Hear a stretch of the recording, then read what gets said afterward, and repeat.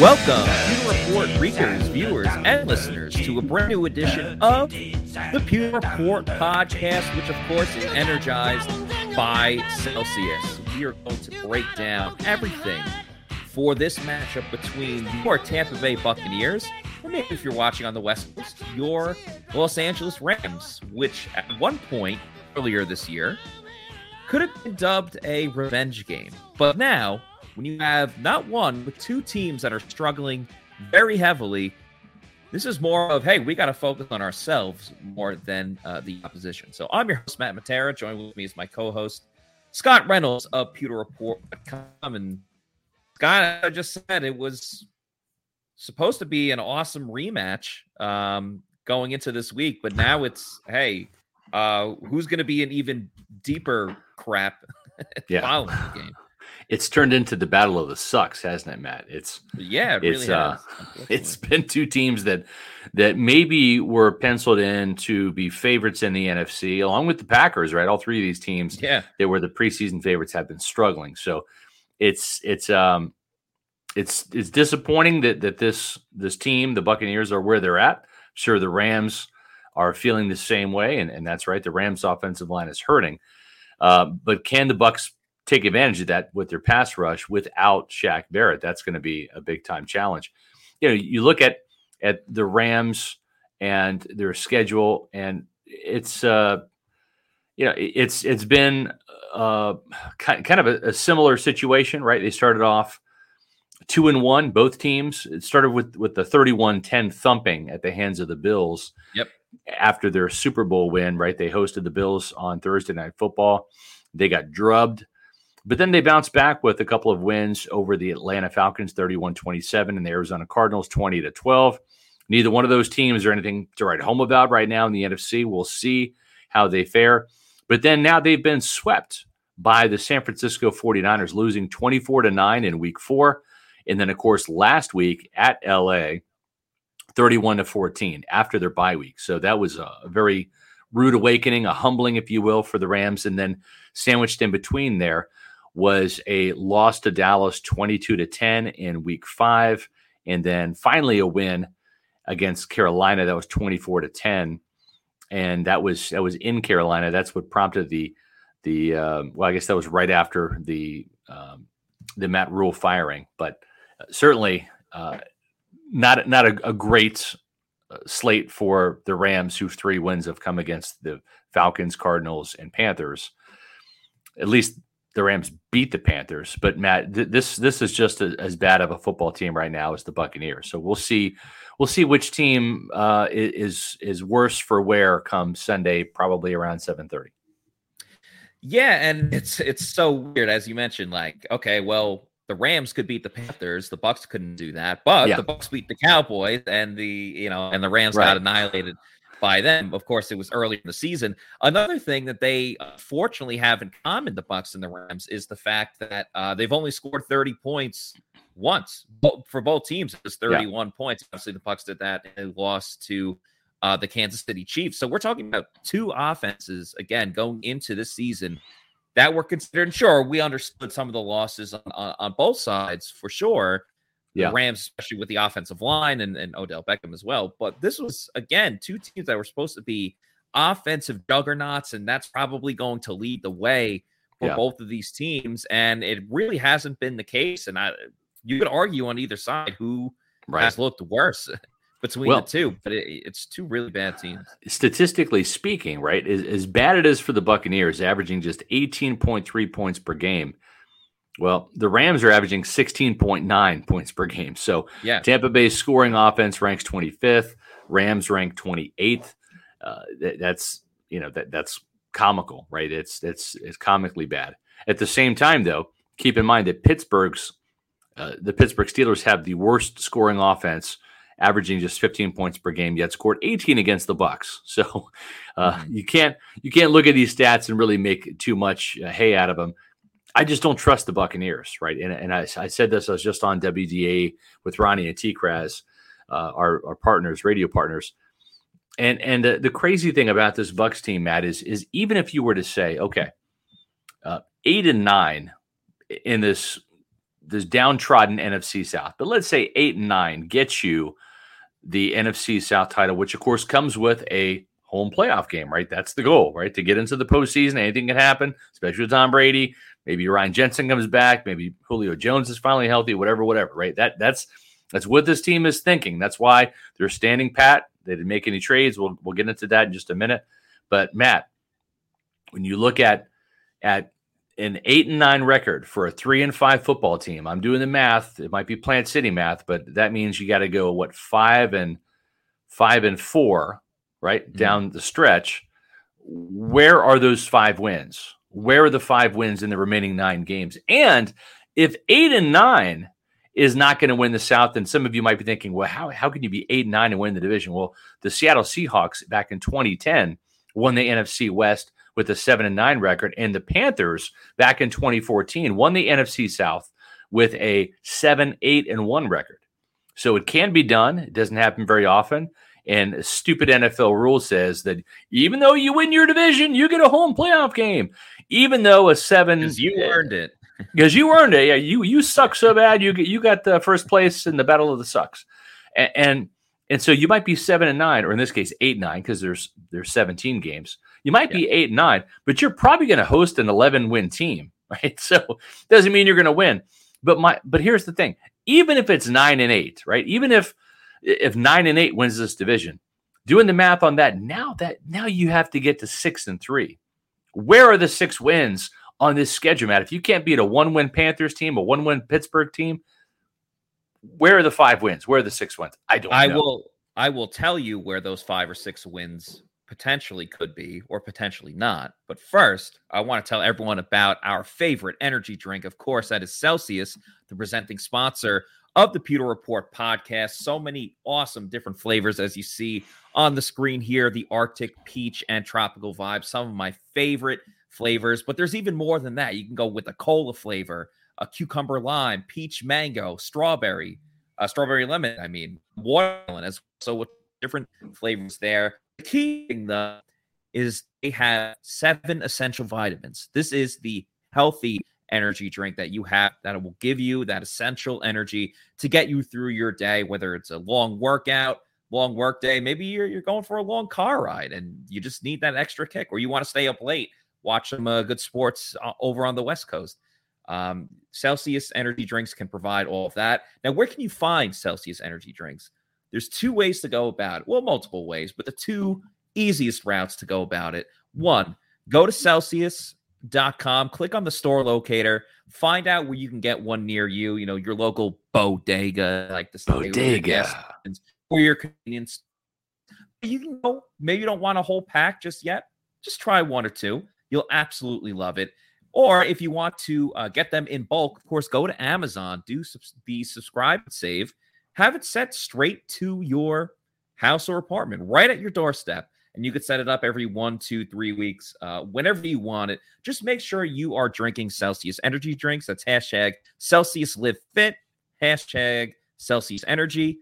Celsius Energy Drinks, the presenting sponsor of the Pewter Report podcast. Now, Scott, you just mentioned that the Bucs will probably need 5 or win in order to win the division, and they're only 1 game out. Which, silver lining, bright side, if you want to look at it that way, they're only 1 game out, and they could lose to this Rams team. But the 49ers, the Chargers are playing against the Falcons, so it's a game that the Falcons could lose, and it's like, all right, well, the Bucs are going to be 3-6 and still only 1 game out.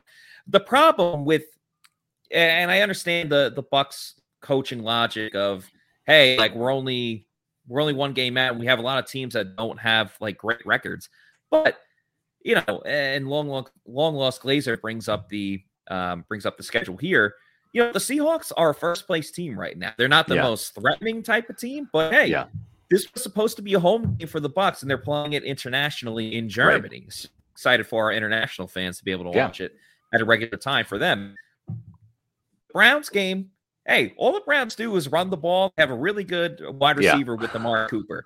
What have the Bucs done on defense? They give up everything in the run game, which is still crazy to say. I mean, over 200 yards last week in the second half against the Ravens. The Saints, they finally They beat the Saints in the regular season. And you kind of look at the same thing like, oh, maybe they beat the Saints. Now they'll beat the Rams.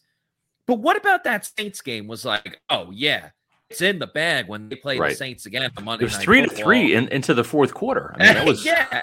And Brashad Perriman made your star play, and then they got bailed out because Jameis Winston became the Jameis Winston that we all know, and it led to a billion turnovers, which, by the way, the Bucs defense hasn't had a turnover in over a month. So all of a sudden to think that that's going to change, then, the Bills very solid team. They'll probably have Jamar Chase by the time that they're back. Yeah, and they literally can't even buy a takeaway right now in defense. They literally can't purchase a forced fumble, a fumble recovery, an interception. Like, it's hard to even buy a sack right now. If you're Tampa Bay, you're broke. You're broke on defense. Yeah, you really are. And, hopefully they're getting some players back this week. Carlton Davis practiced today. So did Sean Murphy-Bunting, which at least you can get Zion McCollum off the field as a 100% of the snap starter at outside corner. And, listen, Sean Murphy-Bunting, we criticized him a lot. He does have an interception this year and probably still an upgrade. Well, I know it's an upgrade over Zion McCollum. Akeem Hicks potentially coming back as well. He spoke with us a little bit earlier. He's feeling much better, especially that he had a full, weekend and a full week to, try to get healthier. So there are reinforcements on the way, but at the same time, like, Carlton has never really been known as a turnover machine. Sean Murphy-Bunting can get interceptions here and there, and Akeem Hicks, maybe it'll help with all the flaws in the run game. But turnovers have been few and far between over the last month. Now, luckily, Matt Stafford has a, propensity to turn the ball over here and there. So, I don't know, maybe playing the Rams could be the remedy that gets the Bucs back on track. We'll see. Harbinder, Matt Scott, were you surprised Tampa made no trades, and did they go after anyone? I got kind of word earlier in the day that they were not going to make any moves. So I was told not to expect anything. And, of course, that's what happened. And it's crazy, right? This is a gamble. This is a Jason Light / Glazer / Todd Bowles gamble that they're going to coach it better and play it better. And they've been saying that for weeks. And the last couple of weeks have resulted in nothing but losses. So I don't know that I can trust this team right now to coach it better and play it better. We'll see. The Bucs are not playing up to their potential, but honestly, at this stage, Matt, I'm not sure what their potential is. And that's why I'm saying, and I'm not doubting this team. I mean, I guess I am doubting this team because I don't trust them. But I'm legitimately curious. Like, can this team win 5 games down the stretch? Can they win 6? I haven't seen enough evidence to support that. And at the same time, understanding, Matt, that this team has not played up to its potential. If the Buccaneer defense can play in the second half like they've played in the first half, which has actually been really good, like they did against the Ravens and the Panthers, and even it was a 10-9 game in Pittsburgh. So the Bucs defense has played very well in the first half of those games. The problem is what the Bucs had 9 points in the Steelers game, 0 points in the Panthers game, 10 points. They actually had a 10-3 lead at halftime. But just not enough points. Not enough points to make it a difference. And what I mean by that, Matt, is this defense, nor is any defense really in the NFL, built for 75 plays. You're just not, right? You're built for 55, maybe 60 plays, but once you start getting, over that threshold, you're getting run over and run down. And that's what we've seen in the second half. And so this defense is built on stopping the run, getting to 3rd and longs, but then getting off the field in 3rd and longs, either with an incompletion, with a pressure, with a sack, with an interception, whatever, but forcing a punt. And that's not, when I asked Todd Bowles today, I pointed out a statistic I'm going to be writing about this week. And it's in the last 5 games, the Bucs have been outscored 34-18 in the third quarter, right? 14-0 in the third quarter by the Ravens, 7-0 in the third quarter against the Panthers. It was 3-3 against the Steelers. The Bucs actually scored a touchdown. Remember, they got the 2-point conversion. Holy smokes, they scored a 2-point conversion against the Falcons. They actually outscored the Falcons 8-0. Then they were outscored 10-7 in the third quarter by the Chiefs. So you add them all up, they've been outscored 34-18. That's been a real problem over the last 5 games. The halftime adjustments on both sides of the ball have not worked, and it's led to this team just fizzling out in the second half. And so if they can play on defense for all 4 quarters, that's what Todd Bowles wants, they might be okay. But the thing is that they got to just score more points. I mean, they're not getting it done on offense. The 3 and outs are killing it, Matt. Yeah, the Bucs' struggles on offense is really, really hurting the Bucs' defense, because when the team struggles in general, you generally point out to all the flaws of why this hasn't worked and why that hasn't worked. And you can't look at it this way fully, but if you could just take like the Bucs offense from last season and put it with the Bucs defense from this season, we wouldn't really be talking about all of the issues. That's right.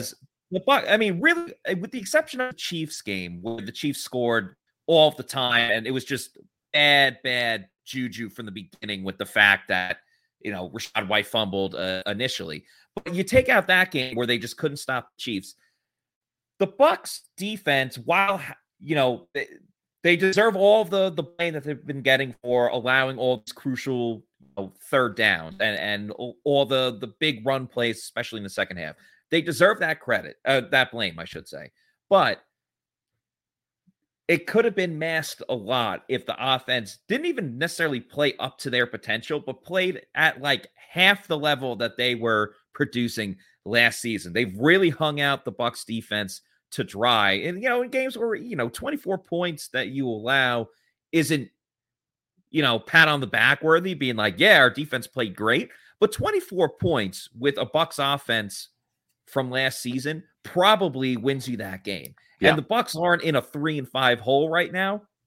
They're probably, I don't know, like 6-2, maybe instead of just flipping around, be 5-3. So while the defense certainly deserves some blame and they have faults, it's really been the offense just showing complete ineptitude, whether it's the Falcons game, which they won, but couldn't move the ball with all the 3 and outs, whether it was, again, the constant 3 and outs against the Ravens in the second half, losing the time possession egregiously, or the fact that they just couldn't score against the Steelers and the Panthers, who have 2 extremely inferior teams. The offense is struggling in ways that, again, you can't just point to one thing. It's multiple things. Yeah. So it really is. I will say this, that, you know, if this coaching staff, you know, has a brain, and I hope it does, at least turns it on, right? Hits the power button and turns the brain on. They'll keep Nick Leverett in that starting lineup at left guard, because he really made a difference. I think he really made a difference in the run game. They didn't run it much, but he did. And in pass protection, I thought he was just more sound.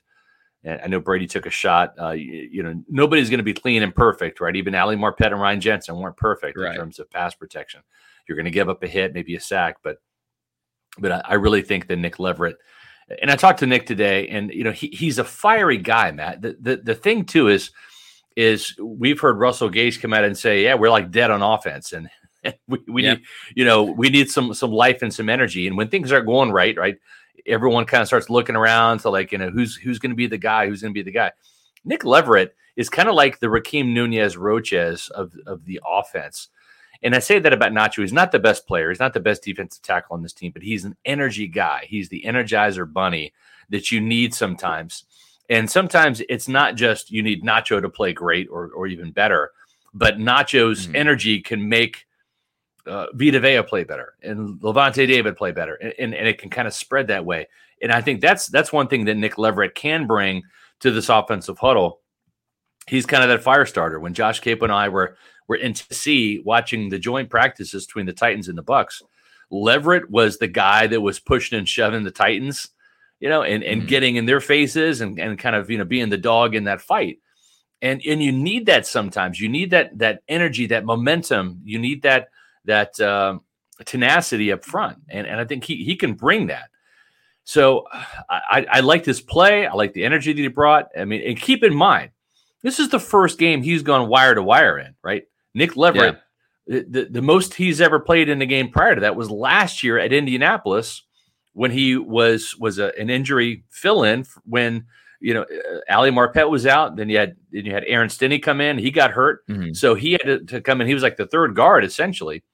Then he plays a little bit. He rotates in, plays about a third of the snaps in Carolina when they decided to go with the platoon. So this is really his first, game wire to wire as a starter. I thought he played really, really well. Yeah, he brought a little bit more of attitude, is essentially what you were saying. He brought a little bit more to that. And, he already gels pretty well with the offensive line as it is. Like, we were talking to Tristan Wirfs today, and Nick Leverett, took one of the microphones from one of the reporters and went in there, and they're like, all right, Nick asked something. And he was like, oh, I froze. I didn't know what to say, whatever. But, you could tell he already meshes very well with the offensive line in itself. And you know what? He doesn't even have to play spectacular. He just has to play better than Luke Goedeke, which, again, no disrespect to Luke Goedeke, could end up being a solid offensive lineman down the road. But to play better than Luke Goedeke right now is that difficult. So, that's one of the mainstays, though. The Bucs coaching staff, Todd Bowles talked about it, on last Friday after the game. He talked about it today as well, that, they took all of weekend to, do some self-scouting, scouting of the team. And he said that they're aware of the, corrections they have to make and the mistakes that they were making. And I don't know, I believe some of that, but how could you do self-scouting and scouting of the team you're coaching and not say Nick Leverett has to be in there every little game? Because unless you're saying, oh, well, we still want to mold Luke Goedeke, we still want to mold him or have him develop. Well, then you're not doing self-scouting in what do we have to do to make sure this team wins away. That's what you're right, doing. Matt. The last time I checked, Luke Goedeke signed a 4-year contract. Is that right? He did. He's a rookie, second-round pick. He signed a 4-year deal. That means he's going to be at Tampa Bay, Matt. He's going to be in Tampa Bay this year, next year, the year after that, and the year after that. It means he can maybe eventually develop into a starter any of those years. It doesn't have to be right now. It doesn't have to be, right? Right. And I'll say this to Jason Light. Jason, guess what? Luke Goedeke is your guy. He's a second-round pick. He's your draft pick. But you know what? Nick Leverett's your guy too. You get just as much credit for finding an undrafted free agent gem in Nick Leverett if he develops into a starter, which he is, right? You get just as much credit, if not more, for Nick Leverett than you do for Luke Goedeke in the second round. And I think sometimes that's what the personnel guys have to understand is, and it goes back to back in the Gruden and Bruce Allen years. They drafted wide receiver Dexter Jackson, not the Super Bowl MVP. This was the Appalachian State kid. And, and he was a bust. He was basically like a second round version of Jalen Darden. He was slip and slide, doing punts and kick returns. Didn't have much cojones back there. And he was a bust. But I didn't really rip Gruden and Allen so much for that. You know why? Because they had a nice recovery that year. In the same draft class, they signed an undrafted free agent named Clifton Smith, who I believe was a Wisconsin running back. Okay. Mm-hmm. Clifton Smith ended up being the Pro Bowl return guy that year. He had a kickoff return for a touchdown against Kansas City. He had another one. He had a punt return for a touchdown, I believe. So he had 2 or 3 returns for touchdowns, and it was a phenomenal return guy. He was the guy Dexter Jackson was supposed to be. Right. But it was a nice save, right? It's like this guy failed, but this guy, who we didn't think was supposed to be the guy, ended up being the guy. And so that's my message to Jason Light and this personnel staff, this scouting department. It's like, you get credit for Luke Goedeke if he ends up becoming a good quality starter. In the meantime, he's not. But Nick Leverett showed me some real signs of life. And so if he's the guy and he ends up playing really, really well, you get credit for that. So stop trying to force Luke Goedeke when he's not ready yet. Go with the guy who's ready, right? And maybe Luke ends up being the guy next year or the year after that. Nothing wrong with that. Yeah, you could end up being a double winner if Goedeke becomes the guy in a season or two from now, and you still get the credit for what Nick Leverett did. We just had a comment. Yeah, I was going to say, maybe Luke Goedeke actually ends up being a better right guard and replaces Shaq Mason in a couple years. Right? I mean, there's nothing wrong with that. What if Nick Leverett ends up being a damn good starter, and then Shaq Mason's contract runs out, and he's like, on the other side of 30, and Luke Goedeke's ready. Then all of a sudden, Goedeke, maybe he's better right guard than he has left. And so then you get your guards. So stop trying to force it, man. Just go with what's working right now. It's Nick Leverett. And Jason Licht has been notorious at, finding offensive linemen, whether it's through the draft or free agency, that play different positions and then putting them to, the position that they are at home. Fresno State. That's right. Fresno State. Yeah. I said Wisconsin and Fresno State. Yep. I did want to get to a comment that you put up before, talking about Jason Licht and Warren Sapp obviously had a couple of words about Devin White, and Devin also was made available today, but did not speak. He declined to. So I want to talk a little bit about Devin White. First, though, want to talk to everyone about our favorite beer at PewterReport.com. That, of course, is Pirate Republic. They are based out of the Nassau, Bahamas, and are now invading Florida just in time for football season. And beer brings people together to celebrate life. That means celebrating life in the spirit of the original pirate code. That's a sense of belonging. Pirate Republic is a community of people living life on their terms. And here are the beers that they have. The Long John Pilsner is perfect for tailgating or having fun at the beach in the Florida sun. Personally, it's my favorite, but you can't go wrong with either of these other two choices. The Take No Quarter is the best IPA that you'll drink. Even if you're not an IPA guy, you'll enjoy this IPA. You can also drop an orange slice in the Golden Haze Piracy Belgian wit beer and enjoy that pirate life. Pirate Republic is available at participating retailers like Total Wine and More, Lucan's Liquors, Party Liquors, and select ABC liquor stores. That's where I get my Pirate Republic in the greater Tampa Bay area, and is expanding across the state of Florida. So live life on your terms and drink like a pirate with Pirate Republic beer. As you see on the screen here, that's the Golden Haze, a Piracy Belgian wit. I have to have that one soon because I said Long John Pilsner is my favorite, but it's good. The variety is the spice of life, as I like to say with Celsius. So got to do it as well with the Pirate Republic. You won't go wrong with any of those choices. So check them out soon. Let us know what you think, because I feel pretty positive that you're going to enjoy it, just like that. I think this is going to be the greatest Pewter Report podcast of all time. So far, so good, Matt. I'm feeling pretty good about where this podcast is going. I really feel like it's going to get on history as the best one we've ever done. Not the best game of Devin White's career on Thursday night against the Ravens, and Warren Sapp pointed that out. Also, Josh Capo, he actually beat Sapp to the punch with our Pewter Report video. And make sure that you are watching all of our Pewter Report videos, not just the Pewter Report podcast or the Pewter Report tailgate show, which leads into Pewter Game Day, but also some of the press conference clips that we put up there, that Matt and our staff put up there, in addition to Josh Capo, who does some of his video breakdowns as well. And he did that on Devin White. And, Devin White is nothing personal, right? I'm taking the Bruce Arians approach here. We're not criticizing you. We're criticizing your football. And your football really has stunk over the last couple of weeks. Started off great game against the Dallas Cowboys. Played very well against the Saints in week 2. And really from week 3 on, in my opinion, it's just been downhill. And you can look at the stat sheet. Okay, you made 10 tackles, Devin White. But one of those tackles that I had a problem with was when Lamar Jackson was dashing to his left, and Devin White's using that sideline to sideline speed and pushed him out of bounds for, I want to say, maybe 3 to 5 yards. It wasn't a huge gain by any means. But Devin White was awful proud of himself and was like, yeah, got it. I got Lamar. I did that. Exactly. And the problem is Lamar picked up the first down, and while Devin White was using his exuberance over pushing Lamar Jackson out of bounds for a nominal gain, Lamar Jackson wisely just said, first down. And therein lies the problem, Matt.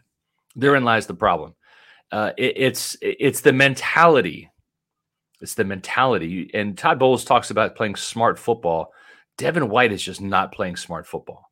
and it's hurting this team so much so that I even called for Devin White in my 2-point conversion to to be benched. And I'm not saying a whole game, but like maybe if you want to rotate some guys, right? If you're the coaching staff that believes in the platoon philosophy, like you want to platoon Nick Leverett and Luke Gedeke at left guard, maybe platoon Olukunle Fatukasi in for a couple of series at Mike linebacker, just so you can see the difference, right?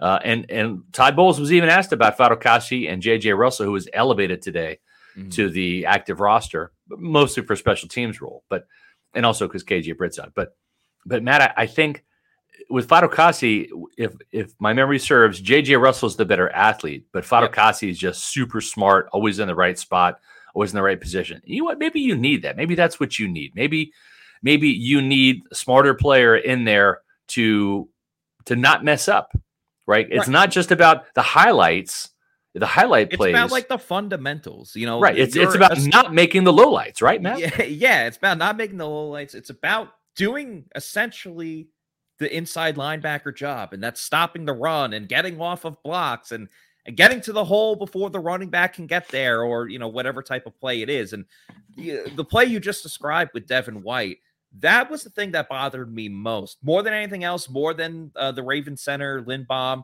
taking him 20 yards down the field. You know what? Listen, that video, that sucks, but it's people have bad plays, bad reps, bad games.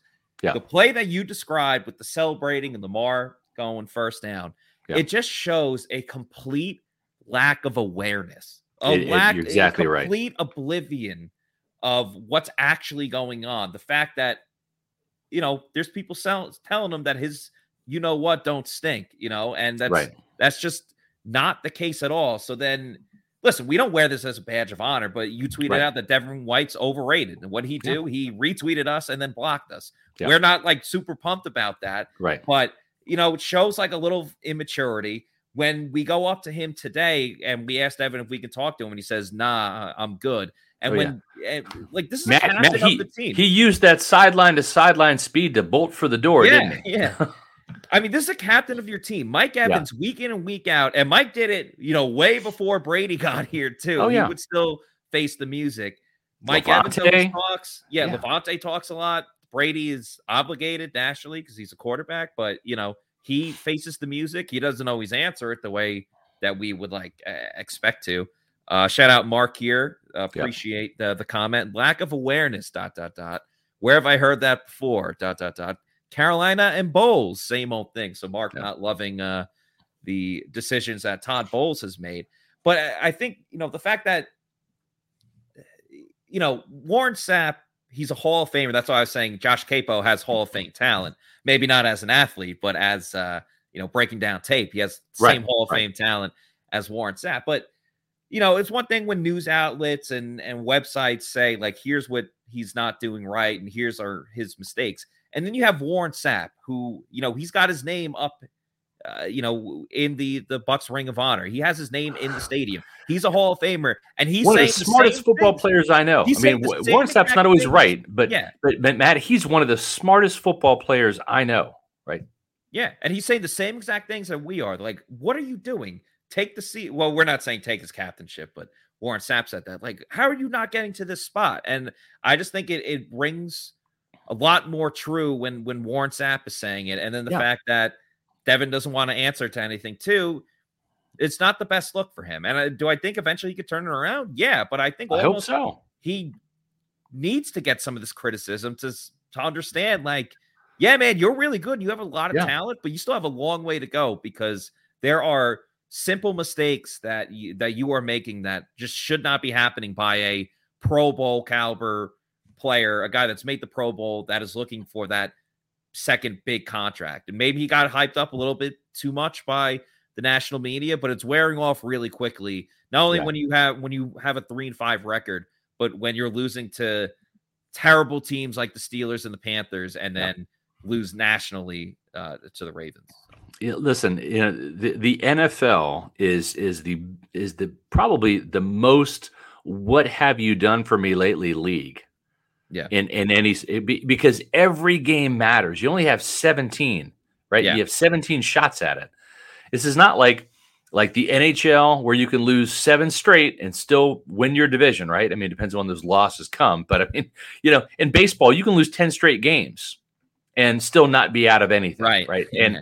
And same with the NBA. You can lose 10, 12 games in a row and then get on a hot streak because there's that many games, right? There's 100 plus games. Baseball, was it 140? 162 games, right? You have 80 something in hockey. You have 17 games, right?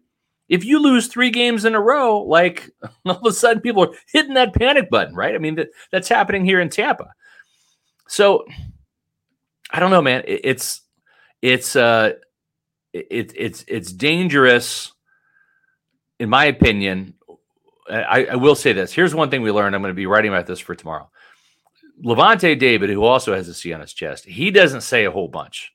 He's more of like a quiet leader. Derek Brooks was kind of that way too. Sapp was the fire and brimstone, team captain, and then Derek Brooks was kind of the godfather. He was kind of the locker room guy. He would talk to guys one-on-one. That's kind of how he ran the show, right? Lynch was kind of in between. Lynch was kind of a fire starter like Sapp was, although Sapp was just fire and brimstone. Yeah. Lavonte David is more like that reluctant leader. He's more like Rondé Barber later in his career, Derek Brooks, etc.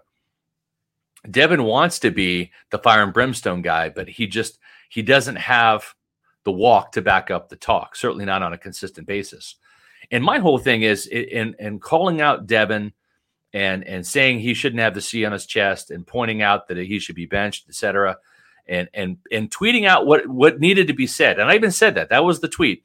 Devin White is one of the most overrated players in the NFL, period. Needs to be said, period. And it's the truth. And I'm not saying that to demean Devin White. I want him to play better, right? This is a guy that we had in 4 out of our 5 mock drafts for the Tampa Bay Buccaneers. I'm not a Devin White hater, nor have I been. I've probably given the guy more slack than anybody, right? And he needs to play better. There's nothing wrong with saying that because that's the truth. The film doesn't lie. The Buccaneers, Matt, they don't have any special film that we don't have access to. We watched the All-22. There's no special, these are the plays that you guys don't see that Devin White does really, really good. Devin White does make some good plays. But at the same time, he makes some god-awful plays, some big-time mental gaffes that a player in his, 19, 20, 4th year shouldn't be making, right? Right. That's exactly the case. Mark here says, what scares me is is that we have been outcoached the last 3 weeks, and now we have McVay and the Rams. We'll get to that in just a moment. But to wrap everything up with Devin White, it is like I just initially when you were like, I've been supporting Devin White for a long time. One of the first things that popped into my head was during the NFL Combine, right before Devin White ran his 40-yard dash, you said, future Buck, Devin White, about to take off. Matter of fact, I tweeted that. I said, future Buck, Devin White just ran a 4.4 or whatever. And I tweeted that out, and then I texted that to Jason Light. Swear to God, I did. I'm like, there's your number 5 overall pick. And that was back when we, as Pewter Report, were getting criticized. Oh, you don't draft the off-ball linebacker with the 5th overall pick, right? Listen, Devin White has all the potential to honestly be the best linebacker in the game. He really does. Seriously. In terms of his physical talent, his ability to make splash plays. Yeah. From a physical standpoint, the guy has all the tools. It's from the neck up with Devin. And there have been times where he's played really, really smart, instinctive football. But it's just has not been done on a consistent basis. And that's the scary part. If you're looking for the silver lining with Devin White, he's 24 years old. He's still very young. But the scary thing, too, though, is, Matt, the flip side is we're in year 4 now of the 5-year Devin White experiment. And it's kind of mirroring Jameis Winston, right? Top 5 pick, right? Jameis was number 1 overall. Here you got Devin White. Both have all the physical talent that you want. They're the prototype of what you want. Jameis is a quarterback, strong arm, intangibles, all that stuff, right? I mean, the guy, lost 2 games at Florida State, maybe 1, whatever his record was stunningly good. And then you've got Devin White, who just has the speed. He can blitz. He can pick off some passes. He can tackle. He can have that 18 tackle game when he's on and playing disciplined football. But then there's also those boneheaded gaffes in press conferences sometimes, saying some stupid things. Bored, yeah. Yeah. And then the mental gaffes on the field, right? For Jameis, it's the untimely interception, it's the pick six, it's the sack fumble, right? And for Devin, it's the, getting driven 15 yards down the field by the rookie center. It's loafing. It's forgetting the back and the flat who catches the touchdown. Wide it's just open. It's just those untimely mental gaffes that these guys are on a parallel course here, a dangerous parallel course. The Bucs gave Jameis Winston that fifth-year option, and then they just said, no thanks. And honestly, it's trending that way for Devin White. He'll be back next year on the fifth-year option. But then what do you do after that? I know. When is he going to grow up? He'll be 25 next year. Is 26 going to be the age? Is it going to be 27? When is this guy going to turn into the next Levante David, the next Derek Brooks, the next Bobby Wagner? Will he ever? It's so concerning, too, because the Bucs are staring straight down the barrel of a situation where, Levante might not be here. He's getting up there in age. And if I'm Levante, after this season, I kind of go it's not working with the Rams, but Bobby Wagner probably signed with the Rams because he thought, hey, they're the defending champs, we're gonna be solid. If I'm Levante, I'm like, listen, I've had my loyalty to the Bucs. I'm going to another team now that is ready to win right now. And then if the Bucs don't want to sign Devin White, I really don't blame them. But you're staring at a situation, and sure, there's free agency, things like that can change, but where you're going to have to bring in two new inside linebackers to this team, man. Which is really scary. But at that point, they'll probably be in the middle of a rebuild mode as it is. But, Devin does have a season and a half to figure it out. He's got still the remainder of this year and next year as well, looking to get that big second contract. Yeah, maybe he'll improve. Maybe the Bucs will give it to him. Maybe another team will overpay and give him that big contract that he's looking for. But it's good to have a lot of money, but it's important on how you invest it, what you do with those finances, and if you're looking for a place to do that, of course, it's got to be with Immuni Financial. At Immuni Financial, we help you live in the now. Drew, congratulations! We're so happy for you. Thank you. And even though the now may feel very different, you still need to plan for the future. How's retirement treating you? Oh, just fantastic. I know I say it all the time, but you really got to come up to Colorado. Let's do it. All right. Yeah. We can help you develop that plan to keep you on track, so you can still prepare for tomorrow, today. Immuni Financial. Plan ahead, stay ahead. That's right. Managing your family's wealth means more to Immuni Financial than simply allocating your assets. It means legacy planning, brokerage and advisory services, retirement accounts, college savings accounts to make sure those kids get to college and you have money to pay for it, and insurance services. Listen, folks, there's a lot of economic uncertainty in America and in the world right now. Why would you want to trust your financial future with anybody but experienced veterans? And that's what you get with over 40 years of experience. Let Immuni Financial help you plan ahead and stay ahead. They're based over in St. Petersburg. They help people all across the Tampa Bay region, all across the state of Florida, and they're also able to help you across the country. Do what I've done. I've got most of my financial assets with Immuni Financial. Call them today, Immuni Financial, at 1-800-868-6864. That's 1-800-868-6864 for a free, no-risk consultation. It's always good to have a good backup plan, a second opinion, if you will, especially when your financial future is on the line. Visit them on the web at immuni.com. Scott, let's get into a little bit more of this upcoming matchup between the Bucs and the Rams. And, I think it's easy to look at, kind of some of the main stars, whether it's, Jalen Ramsey at corner, Aaron Donald, Cooper Kupp at wide receiver. But, one of the guys you just put on the screen there, Sean McVay, when I look at this matchup, the first thing that I truly think of is the fact that this will be the fourth matchup in the last 3 years with this regime, pretty much. And when you look at the losses to the Bucs, and sure, you can point out a couple of things, but the first thing for me that I really think of is just the way that the Bucs continue to get outcoached by Sean McVay. And, you could point to the fact, like, one of the games that pops out to me, other than the playoff game, of course, is the game that they lost during the regular season when they were wearing the all pewter outfit. That might have been 2 years ago. But the fact that the Rams, the Rams knew that the Bucs wanted to push the ball down the field, so they played a lot of two safety, kept those guys back, and the Bucs still kept trying to go over the middle and down the field, and were able to stop them there. Then, of course, you look at that playoff game, and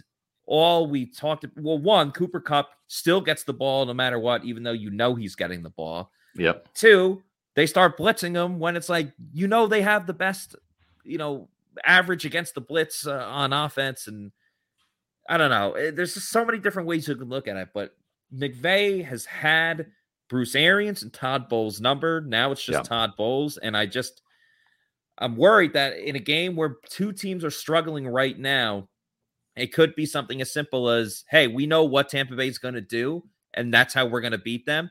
That's really like the biggest concern for me heading into this game. Yeah, the interesting thing is what Sean McVay said, because both teams really cannot run the ball, right? They really can't. And now you've got Cooper Kupp who's injured and is expected to play. We'll see how that ankle injury is. That might be just some gamesmanship there from Sean McVay saying, "Oh yeah, we expect Cooper Kupp to play." Listen, if Cooper Kupp plays even with a bum ankle, right? That's like a wounded animal. That's a dangerous animal, right? I mean, if he's on the field, he's got to be accounted for. He's still going to make plays if he can play. The problem is the Rams can't run the ball. Todd Bowles said that they're going to try to run the ball, but yet Sean McVay coming out saying after the 31-14 loss to the 49ers that at this point running the ball is like wasted plays because they're just not getting anything out of their offense from their ground game. And I'm sure Todd Bowles is probably saying, "Amen, brother." I feel the same way here in Tampa. But the leading rusher in LA is Darrell Henderson with 197 yards on the ground, no 2 touchdowns, 3.9 yard average. They only have one run of 20 yards or more. Now, the Buccaneers don't have a run of 20 yards or more this year, one of just, I think, 2 or 3 teams. That 20-yard run, Matt, came from Cooper Kupp on an end around. So it was a 20-yarder. That's the longest one. Cam Akers, he wanted to be traded. He's unhappy.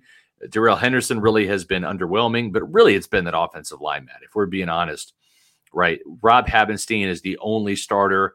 I guess Brian Allen, the center, he's back into the fold now. Yeah. But he was out to start the season. But they lost Joe Noteboom, who was the replacement for Andrew Whitworth at left tackle, and he was actually a pretty good player. They lost him to an Achilles injury. The left guard position's a mess. So can the Buccaneers, without Shaq Barrett, can they take advantage of this offensive line from the Rams? Because that has been the real challenge, getting to Matt Stafford. That's something the Bucs have not done a good job of. Is the door open to crack here? First of all, Matt, answer that question. And then second of all, because of the woes of this offensive line, are we just going to see those wide receiver screens to Cooper Kupp, to Tyler Higbee, the tight end, that have plagued this Bucs defense when they pass the ball quickly out to the flat and force some of those cornerbacks and safeties to tackle in space? Yeah, I mean, if there's any better opportunity to get your front four going, then it would have to be this game. And, we've seen from like Vita Vea that at times he'll look great. He'll look like, hey, this is why he just got this big contract. And then he'll just regress. And maybe it's because he's dealing with an injury or something along those lines. Quite frankly, listen, we love Nacho. We love Will Golson. Like Nacho in particular, he's there to stop the run, but the Bucs defense just isn't stopping the run. Yeah. So I don't know if that necessarily means he's not a starter, Matt. He's not a starter. He's a backup player. So one thing again, if Keem Hicks is in there, that help a little bit, but play Logan Hall even more, because one of the things that really stood out to me, I know we're done with Devin White, but one last Devin White thing on the play that he was quote unquote loafing on, it was a screenplay. You know who was running down the field while Devin was going tra-la-la-la? It was Joe Tryon-Shoyinka and Logan Hall. 15 yards down the field on a play where they were already in the backfield, as Capo already pointed out. So I want to see that speed along the defensive line, which I think you're going to get from Logan Hall and hopefully Akeem Hicks if he's able to play. But yeah, if I'm the Rams, I get quick throws going. We'll see if Sean Murphy-Bunting plays, but or Carlton Davis, they're trending in the right direction. Yeah. But the Ravens kept running it and mostly throwing it. Short little plays right outside McCollum, and he whiffed over and over and over and over again. So I would attack the Bucs very quickly in that standpoint. Like Stafford, who doesn't even look 100% either. Yeah. I don't think he could sit back there all day. I want to trust the Bucs defensive line, but at times they look so great, and then there's other moments where it's like, what are you guys just chilling back there with the Pirate Republic? Like, do you want to get after the quarterback? And you know what, Matt? It's with Cooper Kupp, and again, we'll see if he plays and we'll see how effective he is, right, with that ankle in terms of getting separation. He's a great route runner, but I mean, on a bum ankle, we'll see if that negates some of that special quality that he has. But you look, you've got Ben Skowronek, right? The wide receiver, he's averaging 9.6 yards per catch. Tutu Atwell, right? I mean, he's got one catch. He was a high draft pick. Allen Robinson has been major disappointment, big time, right? I mean, you want to talk about Russell Gage being a bad, bad. I mean, Allen Robinson is not OBJ by any means, right? So and then they've been with that Van Jefferson. So this is a Rams receiving core that helped Matt Stafford become the deadliest quarterback when facing the blitz, because you had all these guys that could get open. The problem now is that those guys aren't getting open. Matthew Stafford with that offensive line is getting roughed up. And if I'm Todd Bowles, I know that you weren't supposed to blitz Matt Stafford last year, and they did in the last play, and it was costly. But Matt, this year, I'm just going for broke, and I'm just going to take my chances and blitz the hell out of Matt Stafford and try to get him off track and take my chances. Hey, that's one way to get Devin White going, because he does like to go after the quarterback. Ronnie here asking what the point spread is for that game. That's actually perfect timing. I will tell you guys about the point spread and where you can find that, which, of course, you can find the point spread on mybookie.ag for all of your gambling prowess on and needs. We know that you guys know sports and you pick winners all the time. So why not get paid for them at MyBookie? MyBookie has the biggest online selection of odds and contests for all your sports betting needs, anytime and anywhere. Bet on the NFL, the NCAA, or swing for the fences with the brand new Money Bag. The MyBookie Money Bag is a one-of-a-kind opportunity to spin for crazy odds on props and futures. Just place your bet, spin the wheel, and get ready to score epic odds on the best teams, athletes, and events. Maybe you want to bet the over in passing yards for Tom Brady, or maybe the Bucs ground game gets going. You think Rachaad White might have a good game. Maybe they'll implement him as the starter. Place your bet, spin the wheel, get ready to score epic odds on the best teams, athletes, and events. Sign up free today using the promo code PEWTER, that's PEWTER, and claim a deposit match of any amount to $1,000. Even if you learn from Plant City Math, it's a pretty good deal. Again, that's promo code PEWTER, PEWTER, to claim your deposit bonus to give yourself that competitive edge. It's not just a sports book, it's a community. So bet anything, anytime, anywhere with MyBookie. That's mybookie.ag. And the last I checked, believe it or not, the Tampa Bay Buccaneers are a 3-point favorite against the Los Angeles Rams. I remember they were a 2.5-point favorite against the Ravens, and that clearly did not work out well for them. But again, home team, usually betting odds tend to go in favor of the home team if it's quote unquote an even matchup or 50-50 matchup. But we could talk about this on the game day show and the tailgate show, but a 3-point advantage for the Bucs being the 3-point favorite.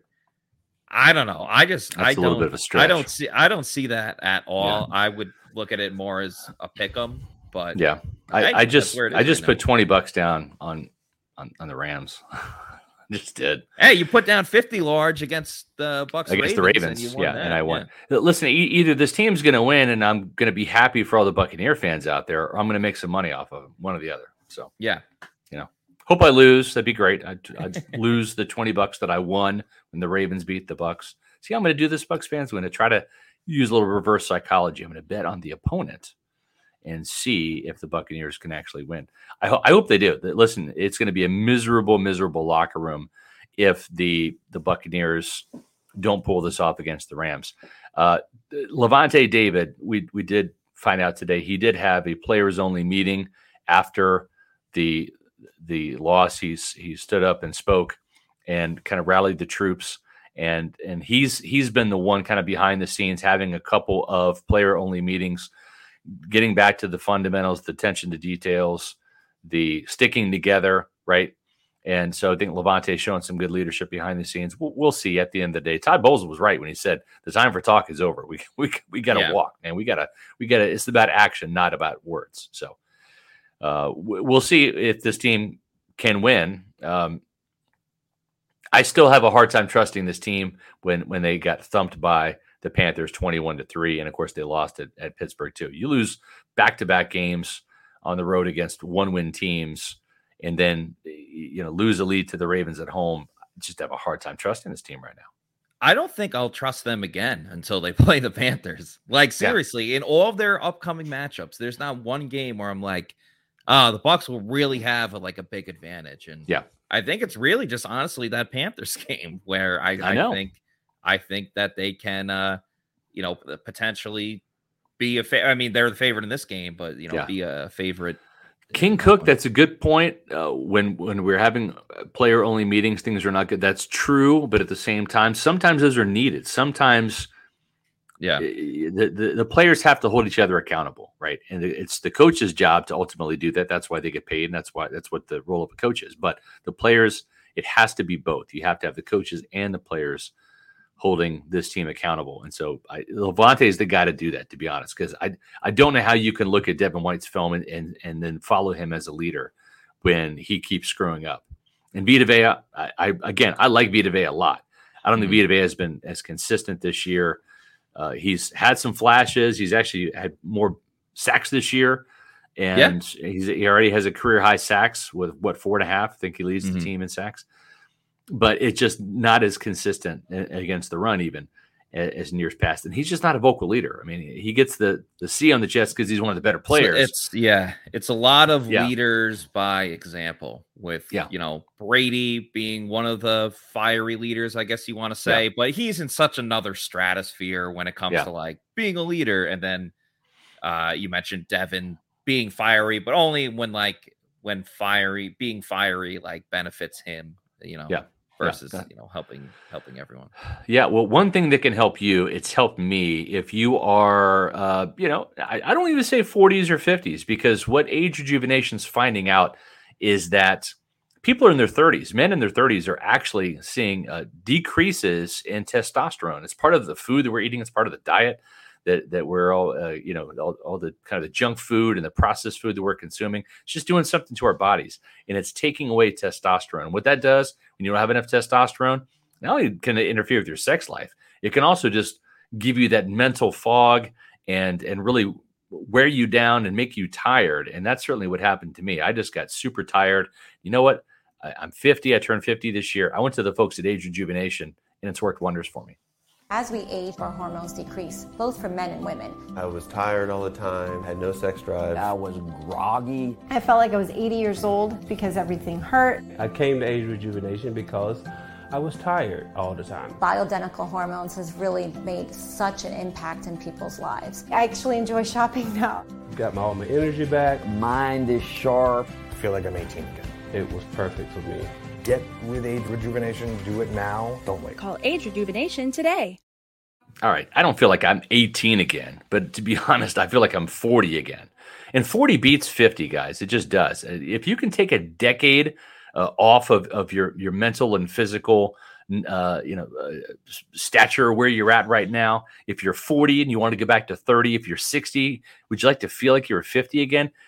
It's really what can happen. I mean, John Gilmore, retired Buccaneer tight end. He's one of our co-hosts on the Pewter Report, the Celsius Pewter Report tailgate show presented by Age Rejuvenation. He says, I feel like I could play another 10 years in the NFL. And that's what testosterone therapy can do for you. If you want to feel better, go to Age Rejuvenation, lose weight, feel great, have better sex. You might have seen Age Rejuvenation as the sponsor of my SR's Fab 5 column. And of course, they're the presenting sponsor of the Celsius Pewter Report tailgate show. I didn't have any issues in the bedroom, but I did turn 50 and my energy was a problem. And it wasn't just this year. It was honestly years ago, like 45 is when I started to just slow down physically. Turns out I had low testosterone, like most men in their 40s, 50s, 60s, and beyond. It's just nature, fellas. It happens.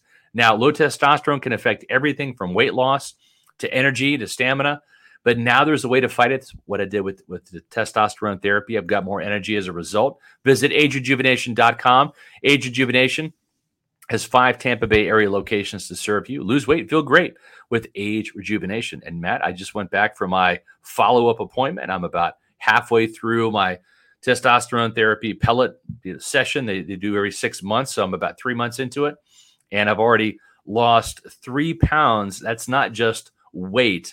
That's actual fat. I've lost 3 pounds of fat, and I've turned that into lean muscle. And I really haven't even been going to the gym, to be honest. My schedule's so crazy. I don't work out like I should. This is just the effect of the testosterone therapy. It works even without that. I'm going to try to get to the gym and work out more, and we'll see what even happens. That I'm supposed to get even better results. So I'm very happy with Age Rejuvenation. Give them a call or visit them online at agerejuvenation.com. I'm very glad it's working. And of course, they're also one of the sponsors of the Celsius Pewter Report tailgate show presented by Age Rejuvenation and live at the Walk-Ons. We'll be live at the Walk-Ons in Midtown for this Sunday's game. The game is at 4:25. So the tailgate show begins at 2:30 with Scott and Bailey, JC, John Gilmore. It's always a great crew there. And then the Pewter Game Day show with myself and a guest will be going on right at kickoff. And, we have a great time. Even if the Bucs don't play well, we make it a lot of fun, and we appreciate everyone that joins that. So make sure you check it out. The Pewter Report tailgate show at 2:30 and the live in-game show, game day show at 4:25. Also, just want to remind everyone, please like and subscribe to our YouTube channel. That's Pewter Report TV. Follow us on all of our social medias on Twitter, Instagram, and Facebook, all just at Pewter Report. And yeah, just hit like, do us a favor, subscribe, watch all the great videos and the content that we have at pewterreport.com. And stay tuned because we have another episode tomorrow. JC Allen is actually going to be the host. He has 2 guests, and I'm telling you, make sure you're there for the whole show. But specifically, one of the guests on the show is very beloved by the Pewter people, and we know you'll be excited to see them. Trevor Sikkema. Trevor Sikkema. So stay tuned for that, ladies and gentlemen. Thank you to everyone watching today. We really appreciate it. So for Scott Reynolds, I'm Matt Matera saying thanks everybody for watching. We'll see you tomorrow for another edition of the Pewter Report podcast. Out. Beat the Rams, please.